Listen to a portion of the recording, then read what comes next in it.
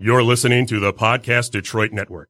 Visit www.podcastdetroit.com for more information. The views and opinions expressed on this show do not necessarily represent those of the network, its advertisers, owners, or sponsors. Hey, everybody, I'm back. It's time for American Whiner on podcastdetroit.com. How the hell is everyone?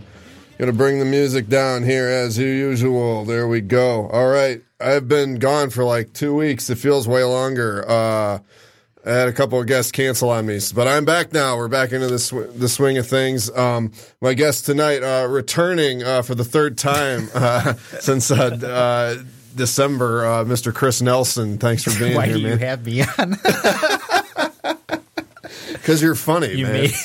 You made me eat raw oysters for the first time. Yeah, they were actually not bad. Yeah, we stopped at Tom's Oyster Bar on the way here and had some oysters. So that was an interesting experience. And then the other guest tonight is our former boss at WEMU from my college days, news director Clark Smith. Clark, how you doing?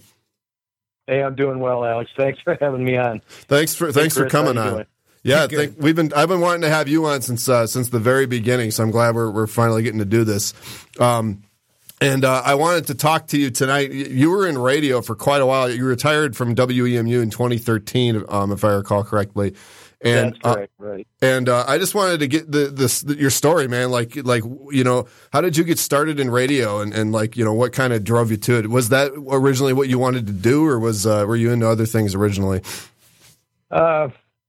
I would have to say, you know, when I was really like, I don't know, junior high, I thought being a NASCAR driver would be cool. No kidding. You know, I was building model cars back then, and you know, having fun doing that. But I always, whenever I'd build a model kit or you know anything else that I was doing on my own, I would have the radio on. And where you know, this was back in a time when AM radio was king. And you had your more music stations, your top 40 stations, top 40 news, weather, and sports, la-da-da-da-da. And I was always listening to the radio. And then probably late junior high into high school, I realized that, hey, that's a pretty cool gig. At least it seemed like it was. And this had a part of a function of where I grew up. And I grew up in a little place up north of Grand Rapids that had 700 people in the village at the time. No traffic lights. It had one blinker light. I mean, this is a really sparsely populated area. Your nearest neighbor was probably a mile away or a half mile away. Uh-huh. So I grew up, listening to the radio, but we didn't listen to Michigan stations. We listened to WOKY out of Milwaukee. We listened to WS and WCFL out of Chicago. We listened to WOWO out of Fort Wayne.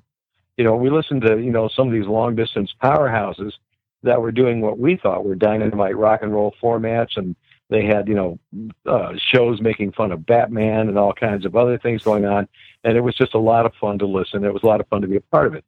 So I thought that would be a good gig. And then in 1968, I'm really dating myself here. I'm 66 years old, by the way. Okay. In 1968, I'm a junior in high school, and I get this. They came to me and they said, "Hey, would you like to do this?" And what the school had gotten was an invitation to send a student or two to a broadcasting workshop at Eastern Michigan University, which I'd never heard of at that point. And the school said, "Hey, we'll pay you to get out of town and stop being a nuisance here for a week." So I did that. And I met some of the people that I would go on to work with for quite a while, and, really, really good people. Sam Eiler, John Seidelman, Dick Jakes. Did not meet Art Timko back then that early, but I was soon to meet him. And I thought that was pretty cool. That really hooked me on broadcasting. That's when I decided that's what I wanted to do.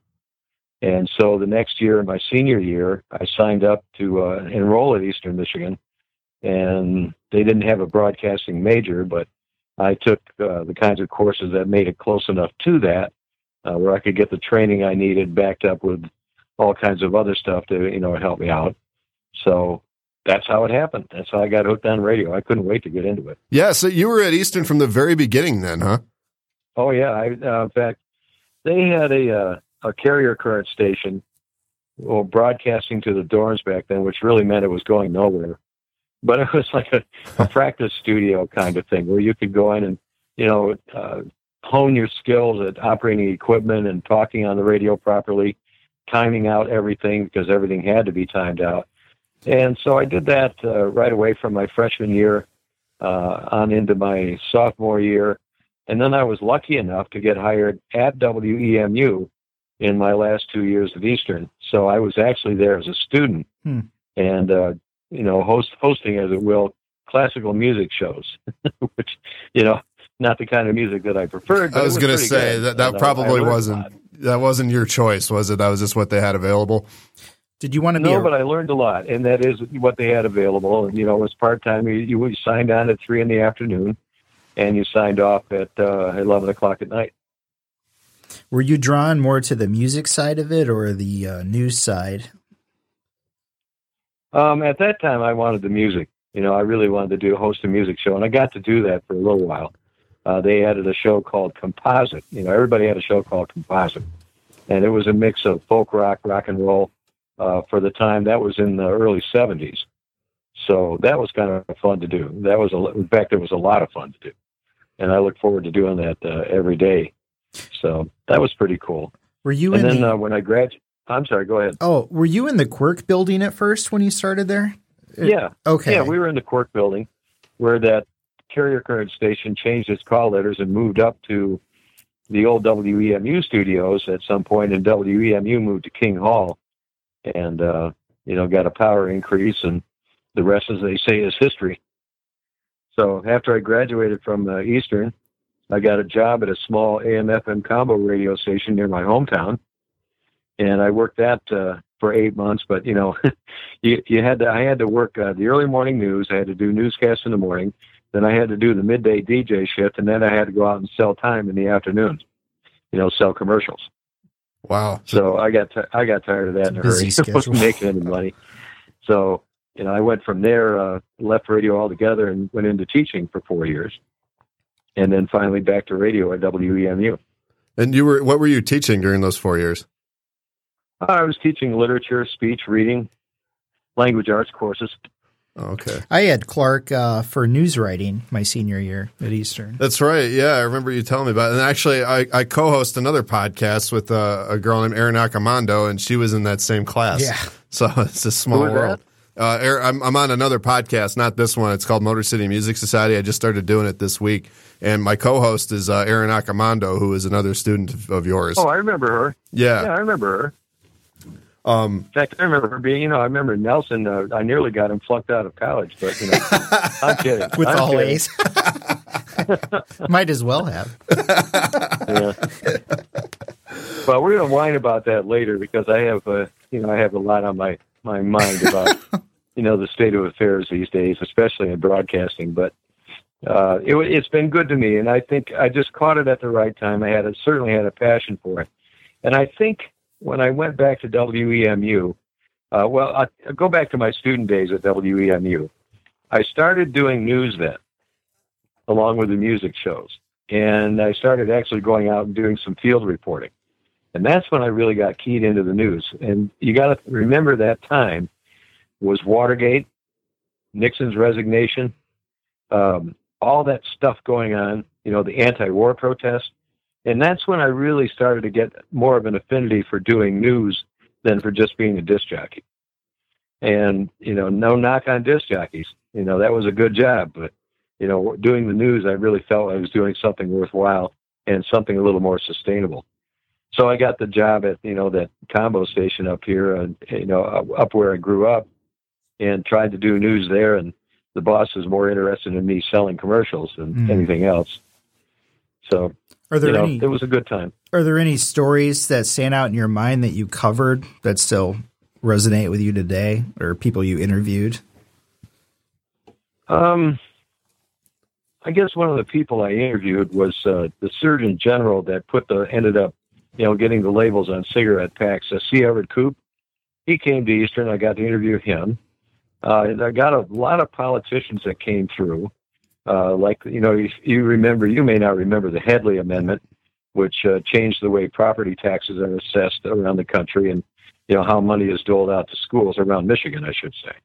But I got to interview him at the time, Dick Headley and Bob Tisch, who had a competing ballot initiative. I think there's just been numerous people that have come through, authors, musicians. I don't know if I could really pick out one and say that was a highlight. I can tell you a horrible story that, still haunts me today whenever, I just happen to think about it, or I see a story about this kind of stuff on television. Back in, I think it was 1975, there was a bank robbery in downtown Ypsi at a bank that's not even there anymore. But the first and only Ypsilanti police officer to be killed in the line of duty was killed in that robbery. Huh. And I was the first reporter on the scene. And, there was the body of one of the robbery suspects was laying on the sidewalk outside. The officer his body was inside. A couple of the suspects had escaped. But I remember how horrified I was, seeing that for the first time. Yeah. I had never been to that, covered that kind of situation before. The officer's name was Doug Downing, and they still have tributes to him almost yearly up here in Ypsi, and that story still bothers me today. Yeah, I bet. The other stories that bother me probably even more are the stories where, some little kid is killed by, angry parents, that kind of thing. It just drives me nuts. Mm-hmm. So, there are a lot of stories that stick out, but that one about Doug Downing is probably the one that comes back most. I wonder if that Downing family is related to, I believe her name's Estelle Downing from Downing Hall at Eastern. Oh, yeah. I don't think so, but it's possible. Yeah. I know that was a long time ago. So, how long were you? Because that would have been, you said mid 1970s, right? Is when you you got back to WEMU and started reporting and all that. So, how long? Actually, I was just doing that as a summer job. Oh, really? Because I was teaching at the time. Oh, okay. And I had my summers off, so to speak. But I had to come up and when you're a teacher, everybody thinks teachers have the summers off. There's that stereotype that continues even to this day. Well, anybody who's been a teacher knows you have to keep going to school. You have to keep taking classes. You have to keep your certificate in force. Mm-hmm. It's like having a license that you have to renew all the time. And so I would come to Eastern to take graduate courses, and keep my certificate alive and well, so I could continue teaching. And then I would work at WEMU just to pick up a few bucks and, so I could buy beer on the weekend kind of thing. I gotcha. Okay. So because when I met you, I should say both of us met you in the fall of 2007. I was a board op for Morning Edition, and Chris did kind of everything. I worked mainly. Yeah. Well, yeah, I did the front desk, and I was a music librarian. I did stuff for Linda Yawn. I was like, and you were in marketing. I mean, I organized all the pledge drive food donors. I'd call restaurants and get those lined up, and that's not. I did a lot of random stuff. Yeah, I actually really enjoyed that job for what it was. It was a good time in my life. I did it for 2 years, from August of 2007 to August of 2009.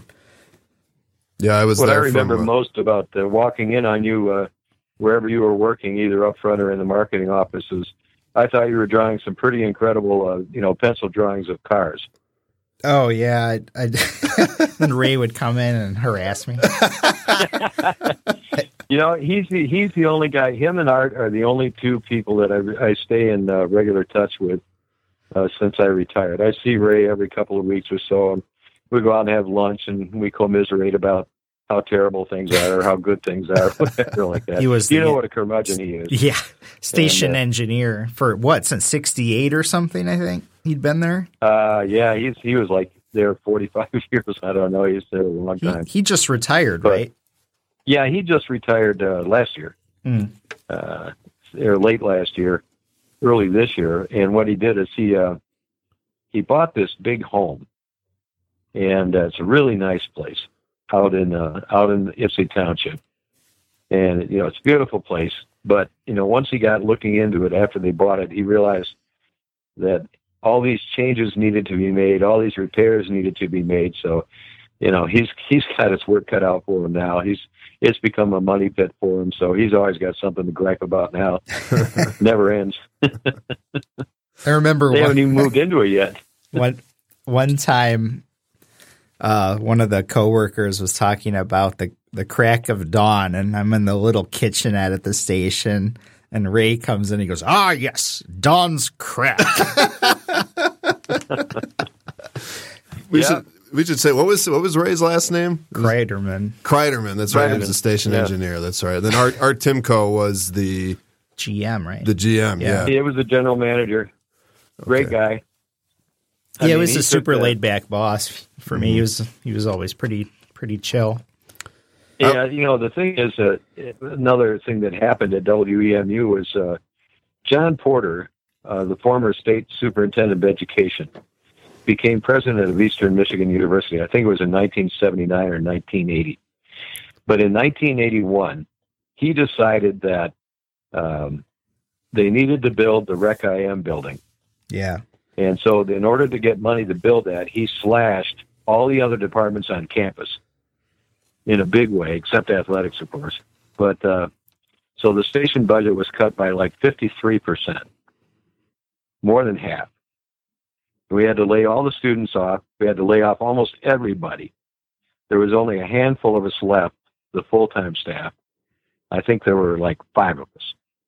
Wow. And we kept that station going 19 hours a day, the minimum required to still be an NPR affiliate, by playing, 6 hours of Morning Edition every day, 6 hours of All Things Considered every day, tape programs in between, a little music here and there.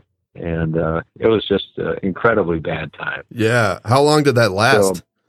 So, that lasted quite a while, actually, because at that time they made an offer to some of the senior employees, the ones that were allegedly making the most money.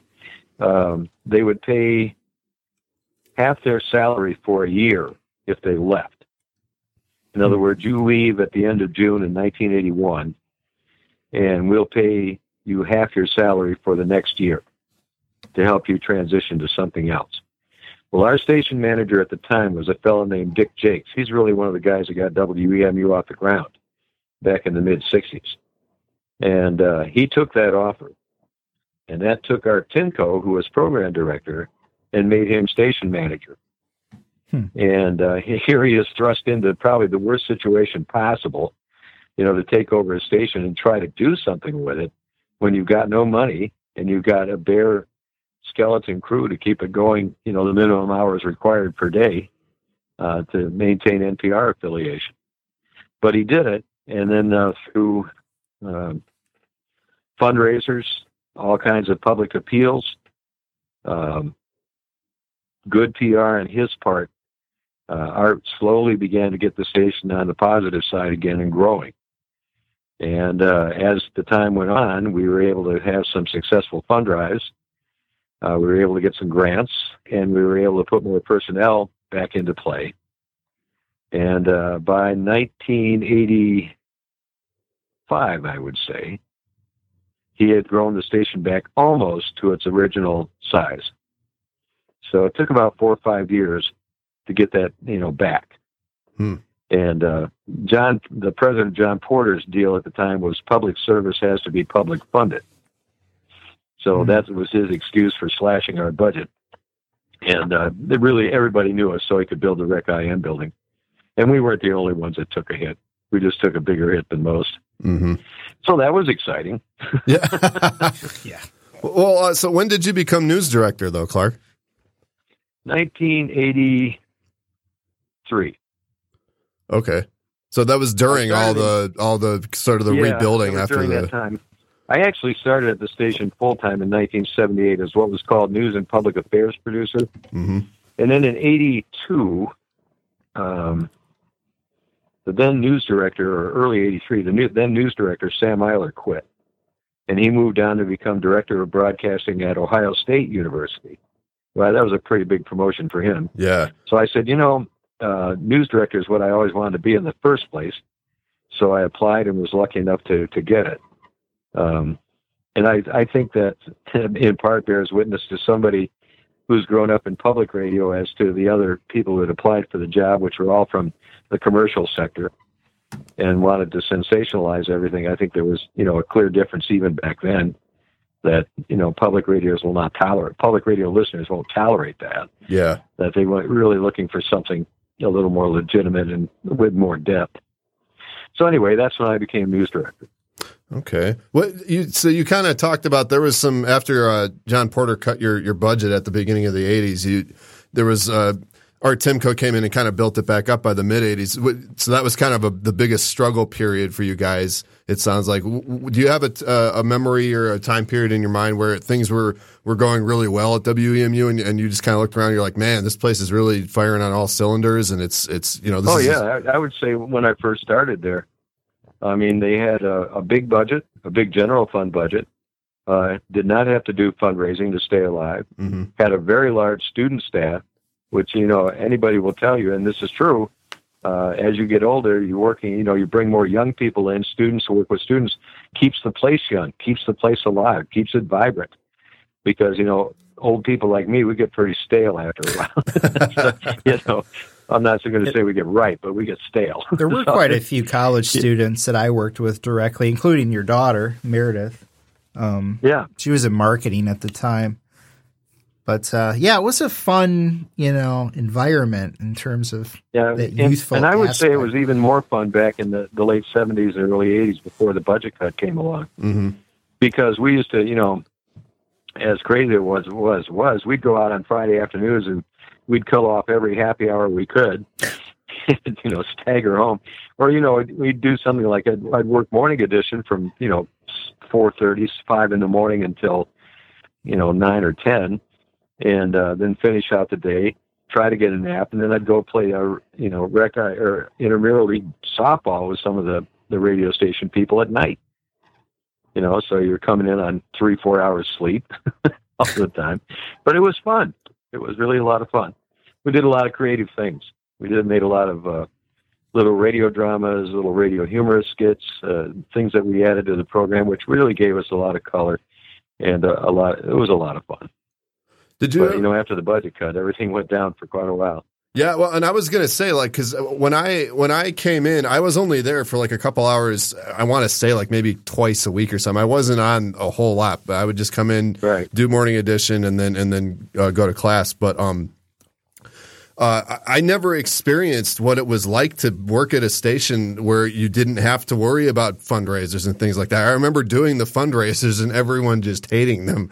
And and I remember one time the host that I worked with was he was about to go on the air and he was like excuse me while I begged to the guests, and so that was just kind of it was it was how you kept the place afloat, but I'd never experienced that, and it occurred to me that kind of goes with everything. I never really have known a world where you didn't have to worry about funding for things like that. It was just it used to be the norm, right? In the 50s and 60s and the early part of the 70s. And then the 80s come around and public funding gets cut pretty much everywhere gradually. And I know.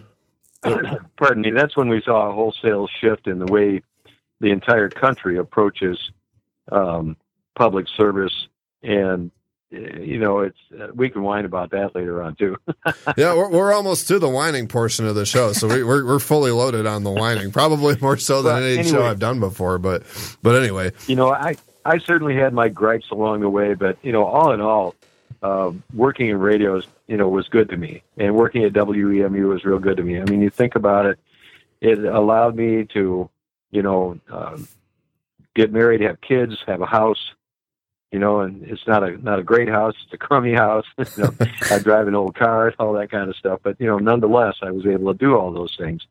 And where I really feel that today, most young people, that's the dream is really just a dream. And getting there is going to be awfully tough, if possible at all.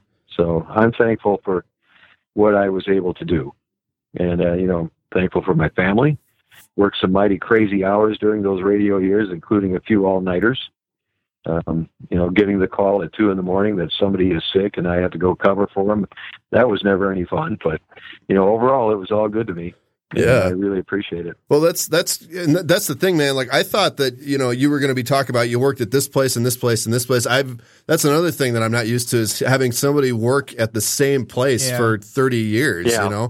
That's not around anymore either. Michael Jewett has been there at least 30 years, I think, and Linda Yon was there. I'll tell you another job I had along the way is we won an award for some news work I had done back in 81, I think. And I get a call from a guy named Fred Walders, and he wants to know if I want to come audition for him to do news. And I said, well, maybe. Where are you at? And he says, well, I'm at WXYZ Radio in Detroit. And I said, oh, hell yeah. So I went down and auditioned for him, and they put me through a written test. And I worked for them for a while, doing on weekends. I had Sunday, all day Sunday, doing news on what was then News Talk Radio WXYZ, which became WXYT, the sports station now. Mm-hmm. But that was a good gig. And, you look at it this way. I did 2 minutes of news at the top of the hour. I did a minute at the bottom of the hour for 7.5 hours a day. Actually, only 6 hours a day. And I got paid $100 for it. Now, that's 3 minutes of news per hour. That's 18 minutes of actual on-air work, and I got $100. Not bad. That's pretty good. Yeah. That's pretty good pay. Especially, like, even by today's standards, that's solid. Yeah. That'd be good. And I've done some voiceover work along the way that's paid really well, but, those jobs are far and few between, too. Okay, what are we going to whine about? Well, there was one thing I wanted to say that was the one memory I have of you, Clark, because I remember you substituted a couple times for Morning Edition when I was on. And I do remember I just have to tell this story. It's quick because I didn't really know you at the time. It was right after I'd started working there, and obviously you were my boss, and so I'd talk to you and stuff. But I remember you were on air. And as you can hear now, you've got this really pleasant, professorly voice that you talk with, and you were reporting on. I don't even remember what it was. It was there was some sort of outbreak or some disease that was going on. I don't know if it was swine flu. I don't remember exactly what it was, but I do remember that you were reporting on the vaccinations of it, and the government was coming out and saying who would get first priority if there was an outbreak. And I remember you reported that, and then you paused and you were like, "It won't be you and me." On the air. So that was why I was like, "Oh, this guy's got a sense of humor." So, but anyway, yeah. So that's very interesting, man. I mean, 1978, you said, to 2013. I mean, that's one hell of a career. So yeah. Well, a lot of it was fun, and a lot of it was hard work, but it all panned out. We used to do things behind the scenes, like, somebody be on the air reading news, and we'd walk in and set their copy on fire and walk out. Oh my God.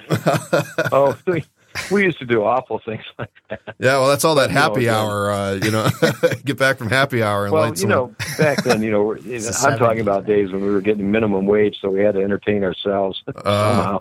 But, even minimum wage back then bought a lot more than it does now. So you could almost live on it. Yeah. That's nowadays minimum wage is like a what? Can we tell a story about that? Oh yeah, sure, go for it. Yeah, I wasn't there, but yeah. Well, there was. I really quick, and then I'll ask you guys what we want to whine about, because we got almost half an hour for that. But another story. Nelson just brought this up, and he wasn't sure if we wanted to tell it or not. But Clark, another story that I have of you. It was right after I'd met you. And I should, just for context, back in those days, I had long hair, long greasy hair. I was not particularly put together that well, and I embraced my slackerdom quite a bit more than I do now. But I remember I was talking to you, Clark, in the newsroom. And it was, I don't even think I'd started working yet. This might have been like right after you hired me, and you were just kind of giving me the lay of the land and all that. And I remember that you were sitting at one of the computers, and I was kind of standing there awkwardly. I don't know if I was waiting for something to be printed out or whatever, but I remember you kind of were like trying to make conversation with me, and you said something about the weather. And I remember I was like, "Oh yeah, the weather is, it's good," or something to that effect, or something that completely anodyne. And you looked at me and you were like, "Jesus Christ!" And you turned around. So, well, things, I would lose board ops on Morning Edition quite frequently because the hours were horrible. Uh-huh. You had to be there by, originally it was like 5:45 in the morning, and then it was 5 in the morning. Yep. That you had to be there. And, it's, for some of you, it was a long drive, or a fairly long drive. And so you had to get up even earlier. Plus you had to go to classes and maybe work another job after that. I mean, those hours are killer. So, only certain kinds of people can do it. And you did well. You really did. Yeah, no, I really enjoyed it. You were there working your butt off while Nelson was sleeping in. Yeah, the thing is, it worked for me because I lived on campus, so I didn't have to drive in. I would just usually I would stay up so late anyway that a lot of the times I just didn't even go to bed. I would just go right to work and then sleep when I came home, depending on what day it was. But yeah, I enjoyed it. I very much enjoyed that job, and I was only there for the school year. I started in September and then I was done in March. But anyway, so yeah, what do you guys want to whine about? I know we have numerous topics, but Clark, we'll start with you. What do you want to whine about? Well, it's kind of like this whole job scenario, the way it is now, and connected to some of the other things I said previously, but it's time to bring Chris into this. Yeah. I think Chris Nelson is an incredibly talented young fella. And I would hire him back in radio if I had the ability to do that. I would, put him to work. He's a photographer. He's an artist. He's a musician. You've done marketing stuff before. You've done a lot of various tasks. You've been to Specs Howard, right? You went to Specs? Yeah, after Eastern. You're valedictorian at Specs, yeah. weren't you? Yeah. Well, there you go. He went to Eastern Michigan, where you took some broadcasting courses, I assume. Yeah, well, went to Specs Howard. Went to Specs Howard School of what they call it media arts now, or in communications, whatever.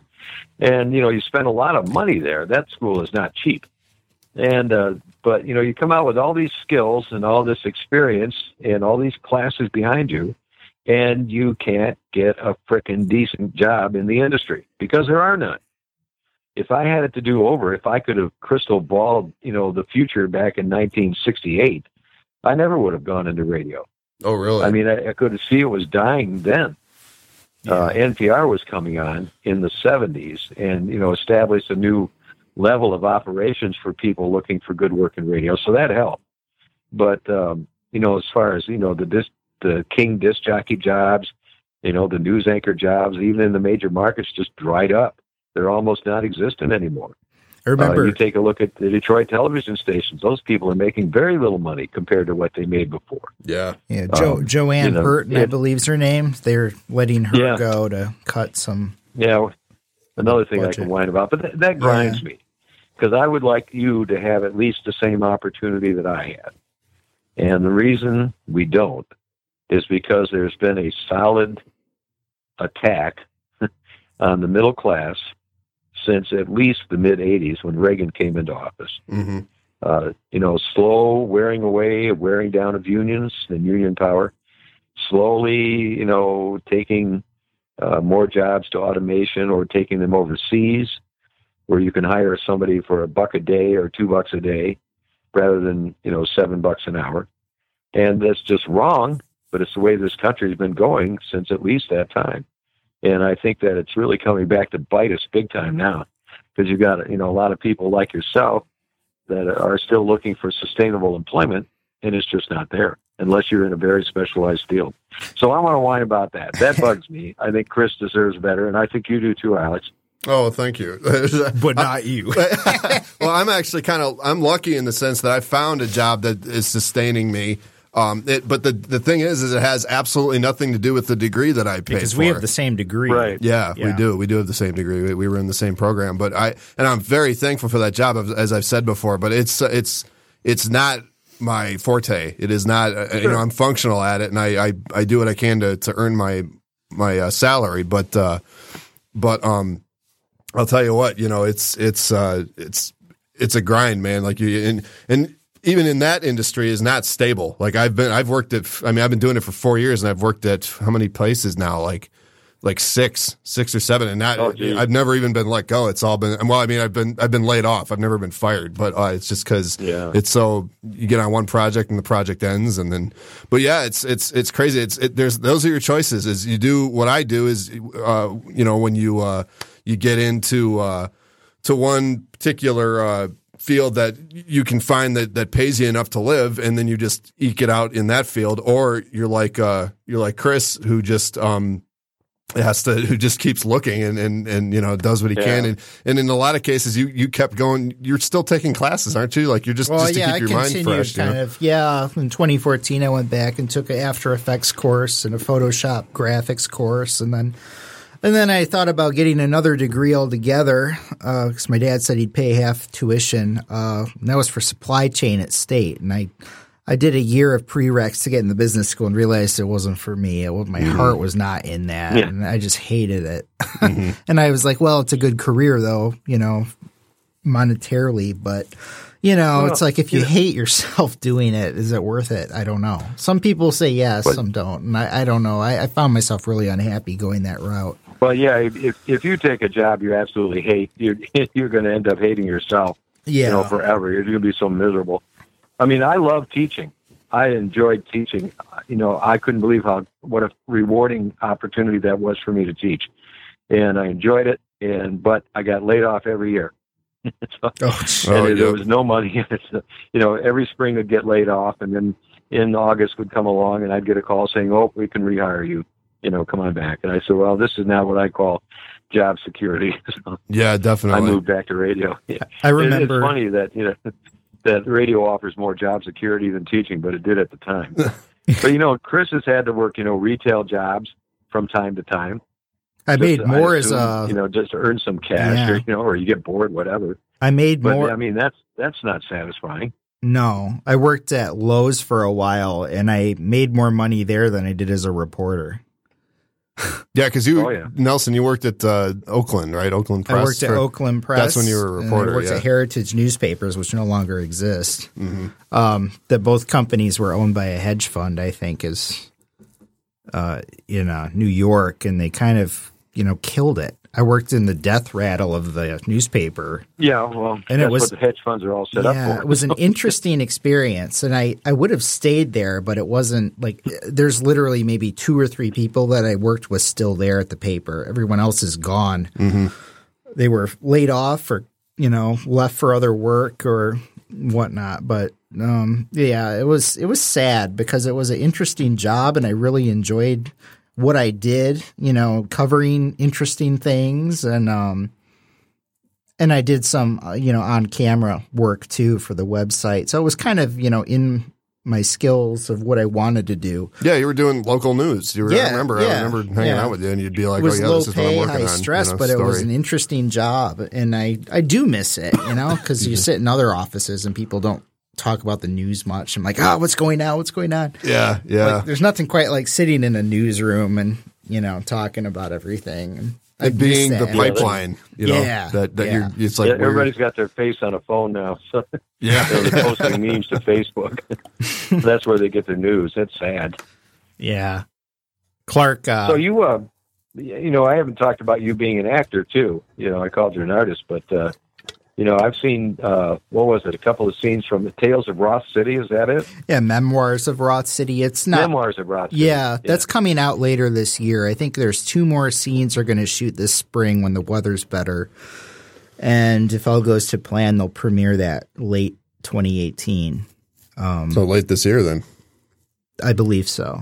You'll have to talk to Justin about that for sure. That's, as far as I know, that's the plan. But yeah, no, I do character acting. I'd like to do more of it. I just got a new reel done that Justin, my friend, edited for me, who's the director of this project. But that's kind of like, if I'm not doing news on camera, which is originally I wanted to anchor at a station. That was kind of my goal. But I always enjoy the acting aspect. I said, I should be doing that on the side some more to just kind of, keep me going as a passion. Hey, Alex, thing. I think let's send Chris to Hollywood. Well, it's fun. I was actually just going to say, Clark, me and him are going out to LA because my brother lives out there now in May for my birthday. And Chris is going to look at potentially moving out there himself because both my brother has moved out there in the past couple of years. My sister moved out there last fall. Both of them are living with old friends of ours from high school. They've all established themselves. So he sees that can be done. And so it sounds like you're starting to. I would love to write for like Colbert or something. That would be such an. Yeah, well, he's in New York, but yeah. Well, James Corden's out there. Yeah, and Jimmy Kimmel and I think Fallon's in New York again too. It used to be out in New York. Yeah. I think you'd be good at that. It's kind of like using the reporting, writing skills. Before you go. Yeah. Get with Jeff Daniels before you go and get a few contact names and then head out. I thought about looking into the Purple Rose Theater for stuff. I haven't done theater since high school, but that was a fun. Yeah, Alex and I were in some shows together. Yeah, that's how we met. Yeah. Yeah, we've known each other since 2004. Yeah, somewhere in there. Yeah. Somewhere in that era. But yeah, we did theater, and that was the best year of high school for me. It was that year that I did the theater. I wish I would have done it the other years. Mm-hmm. But yeah, man, I mean, so that's definitely a possibility. And that's, getting back to what Clark was talking about in terms of just the general situation that we find ourselves in. A lot of that is not as true. Like, it's not nearly as bleak out on the coasts or in certain, like in Chicago or down in Texas and things like that. It's Atlanta. Michigan, Atlanta. Yeah, Atlanta is booming right now. And this is an election year. It's totally possible that if we get a new governor, well, I mean, we'll have a new governor, but depending on who it is, I can see it going either way. We may get that film credit back, and then maybe some jobs like that will start sprouting up in Michigan again. Interesting you should mention that, because I'll do this quickly, but there are parts of Ypsilanti that were absolutely devastated by the downturn in the auto industry. This town was completely dependent upon automotive stuff for so long. But, it's come back, and it's still coming back. The family and I went out to Cultivate Coffee in Depot Town tonight. And this is something I never thought I'd see, but I'm just gratified to see it. This is a nonprofit coffee and brew house that donates all its profits, after cost, to ending hunger. And they got a big thing on the wall. Our goal is to end hunger by 2030. And I mean, they keep tally of how much money they've donated, how many volunteer hours. So, I mean, if anybody's going to turn this place around, it's not the old white-haired people like me or our current governor. It's going to be the young people like you. Yeah. And like a lot of the millennials, they call them millennials, that were out marching in protest of gun violence today. Yeah. That's where the hope is. Definitely. And I didn't know that about Cultivate. I've been there a couple times. Yeah, we went to the filmmaker thing there. Yeah, there's a filmmaker meeting that occurs once a month there. I think it's once a month. I think it's this Thursday. But tomorrow, I believe. Yeah, tomorrow. I was already. like, what day is it? What day is it, Chris? I know. What year is it? But that's great. And you know what? That is that type of conscientiousness of companies and businesses making the choice to do that. Sort of like making we're not going to take this money for ourselves. We're going to put it towards the good of society. Making the choice to do that is going to be what saves not just the country but the globe, because we can't continue on with this blind greed that we've had going on since the 80s, like you mentioned, Clark. Well, exactly. And I mean, I think about my older brother who got into computers back in 1963 when they were just beginning. When a computer filled a whole room just to, process a little bit of data with punch cards. And now look where we've come. But, that sustained him because he got on the ground floor of that. What is the ground floor now? Well, the ground floor is going to be, these smaller operations of, entrepreneurs like the people that cultivate coffee. And you're right, we can't sustain the greed. I mean, I really think it is the greed and, the way people invest money more than do actual work in order to make money is what's keeping the country down. Manufacturing's gone away. I mean, what's left if we can't have good jobs for our young people? Then we're all in trouble.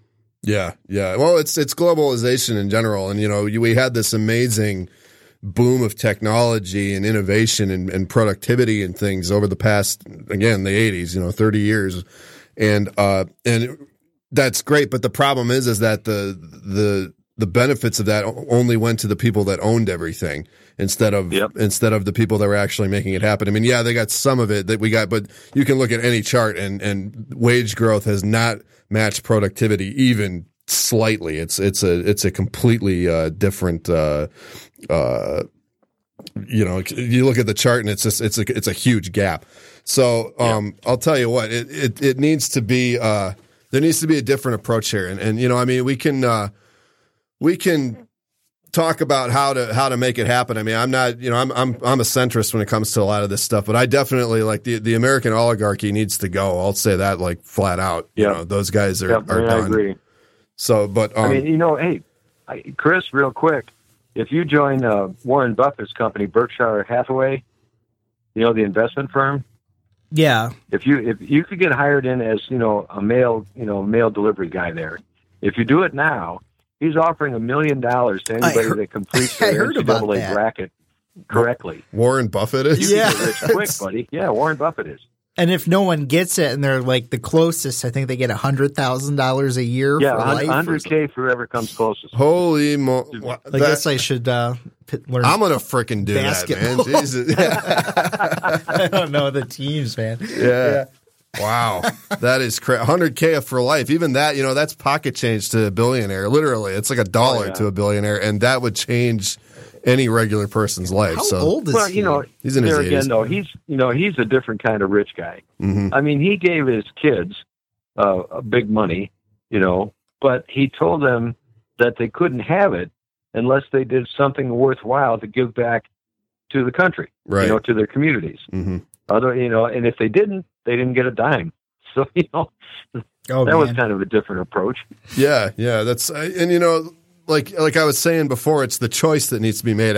I don't think that obviously the law matters and government needs to do more to, regulations are, as long as they're not overdone are a good thing. But I think that it's better if people just know that like this is the right thing to do, and you don't have to use the government to force them to do it. I know that in a lot of cases you do. You're just, it's just how people are. You're not gonna like. I think there's that old statistic about how sociopaths comprise like a certain percentage of CEOs because that's just the personality type that you need in order to succeed in that particular position.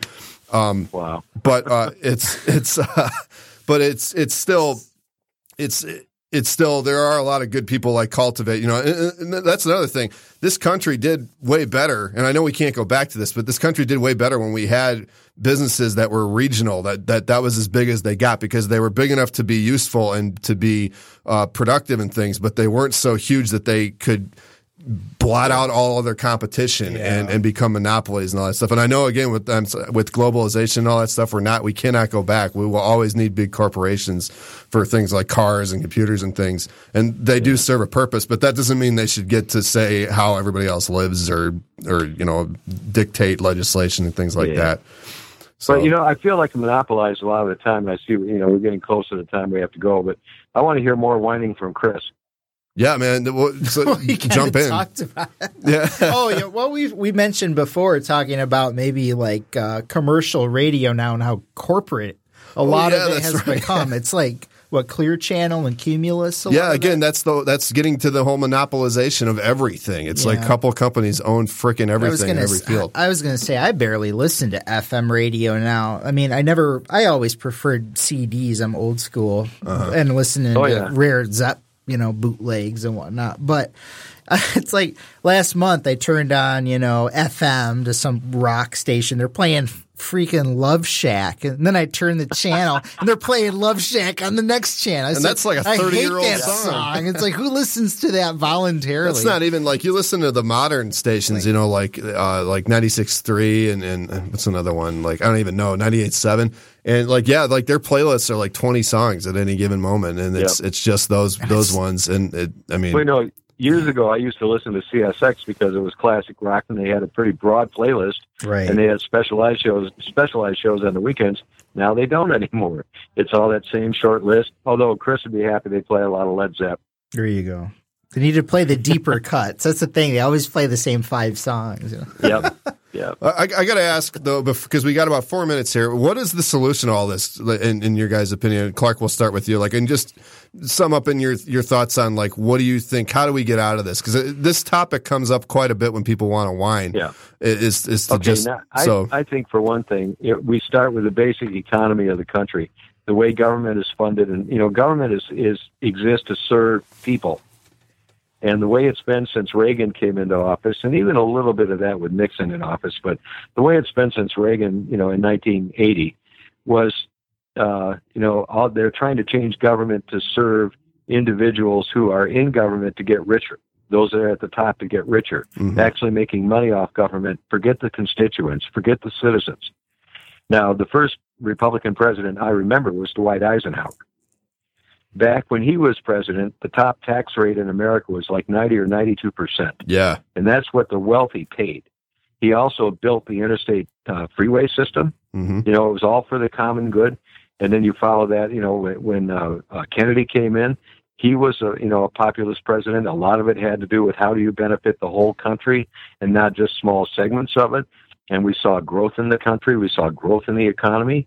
The same way, when Johnson continued after Kennedy was assassinated, we saw social gains that we thought were impossible.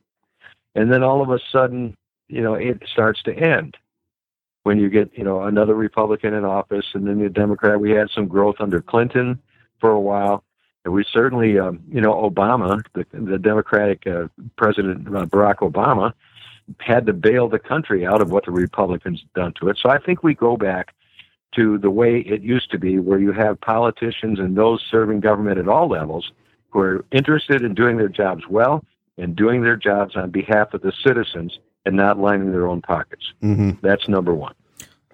Well, there you go. That's and the thing is history moves in cycles. We go through these periods. We had the Great Compression, which has started with the New Deal and ended with Reagan, and now we just literally had the Great Recession last decade. So and now you see it happening again, like with social media and things. People are really out there and they're doing their thing. And I'll be honest, I don't agree with everything that I see. But I think the fact that it's happening like it did in the 60s is that alone is good. That was literally the whole point of why this country was founded, was for people to be participating, and that's how things happen. So there you go. I'm tired of lobbying. Lobbying. I was going to say lobbying. I switched my word. That's what Clark was talking about, which is the no more using the government to enrich yourself. It's a public service. I worry about cutting the banking regulations again, getting rid of. Well, yeah, there's another thing. I'm going to whine about this. Our two senators, Kavanaugh and Peters, both voted in favor of cutting those regulations. Yeah. And I've asked them both why, and I haven't gotten an answer yet. Well, I'm a little pissed about that. Well, yeah, a lot of corporate Democrats nowadays, it's like, we'll sell you out to the good billionaires. That's kind of their platform. But anyway, we got to wrap this up. So guys, thanks so much for coming on. This is a great discussion. Well, thank you. Yeah, and Clark, it's always great to talk to you, man. And thanks for telling us about your career. And I'll talk to you soon, man. So you can stay on the line, and once we're off the air, I'll say a proper goodbye to you on the Skype. I'll bring you up again. Okay. But yeah. So Nelson, thank you so much for coming on. I'll have you on again. Here we go. Yeah. And everybody have a great week, and I will be back on Monday.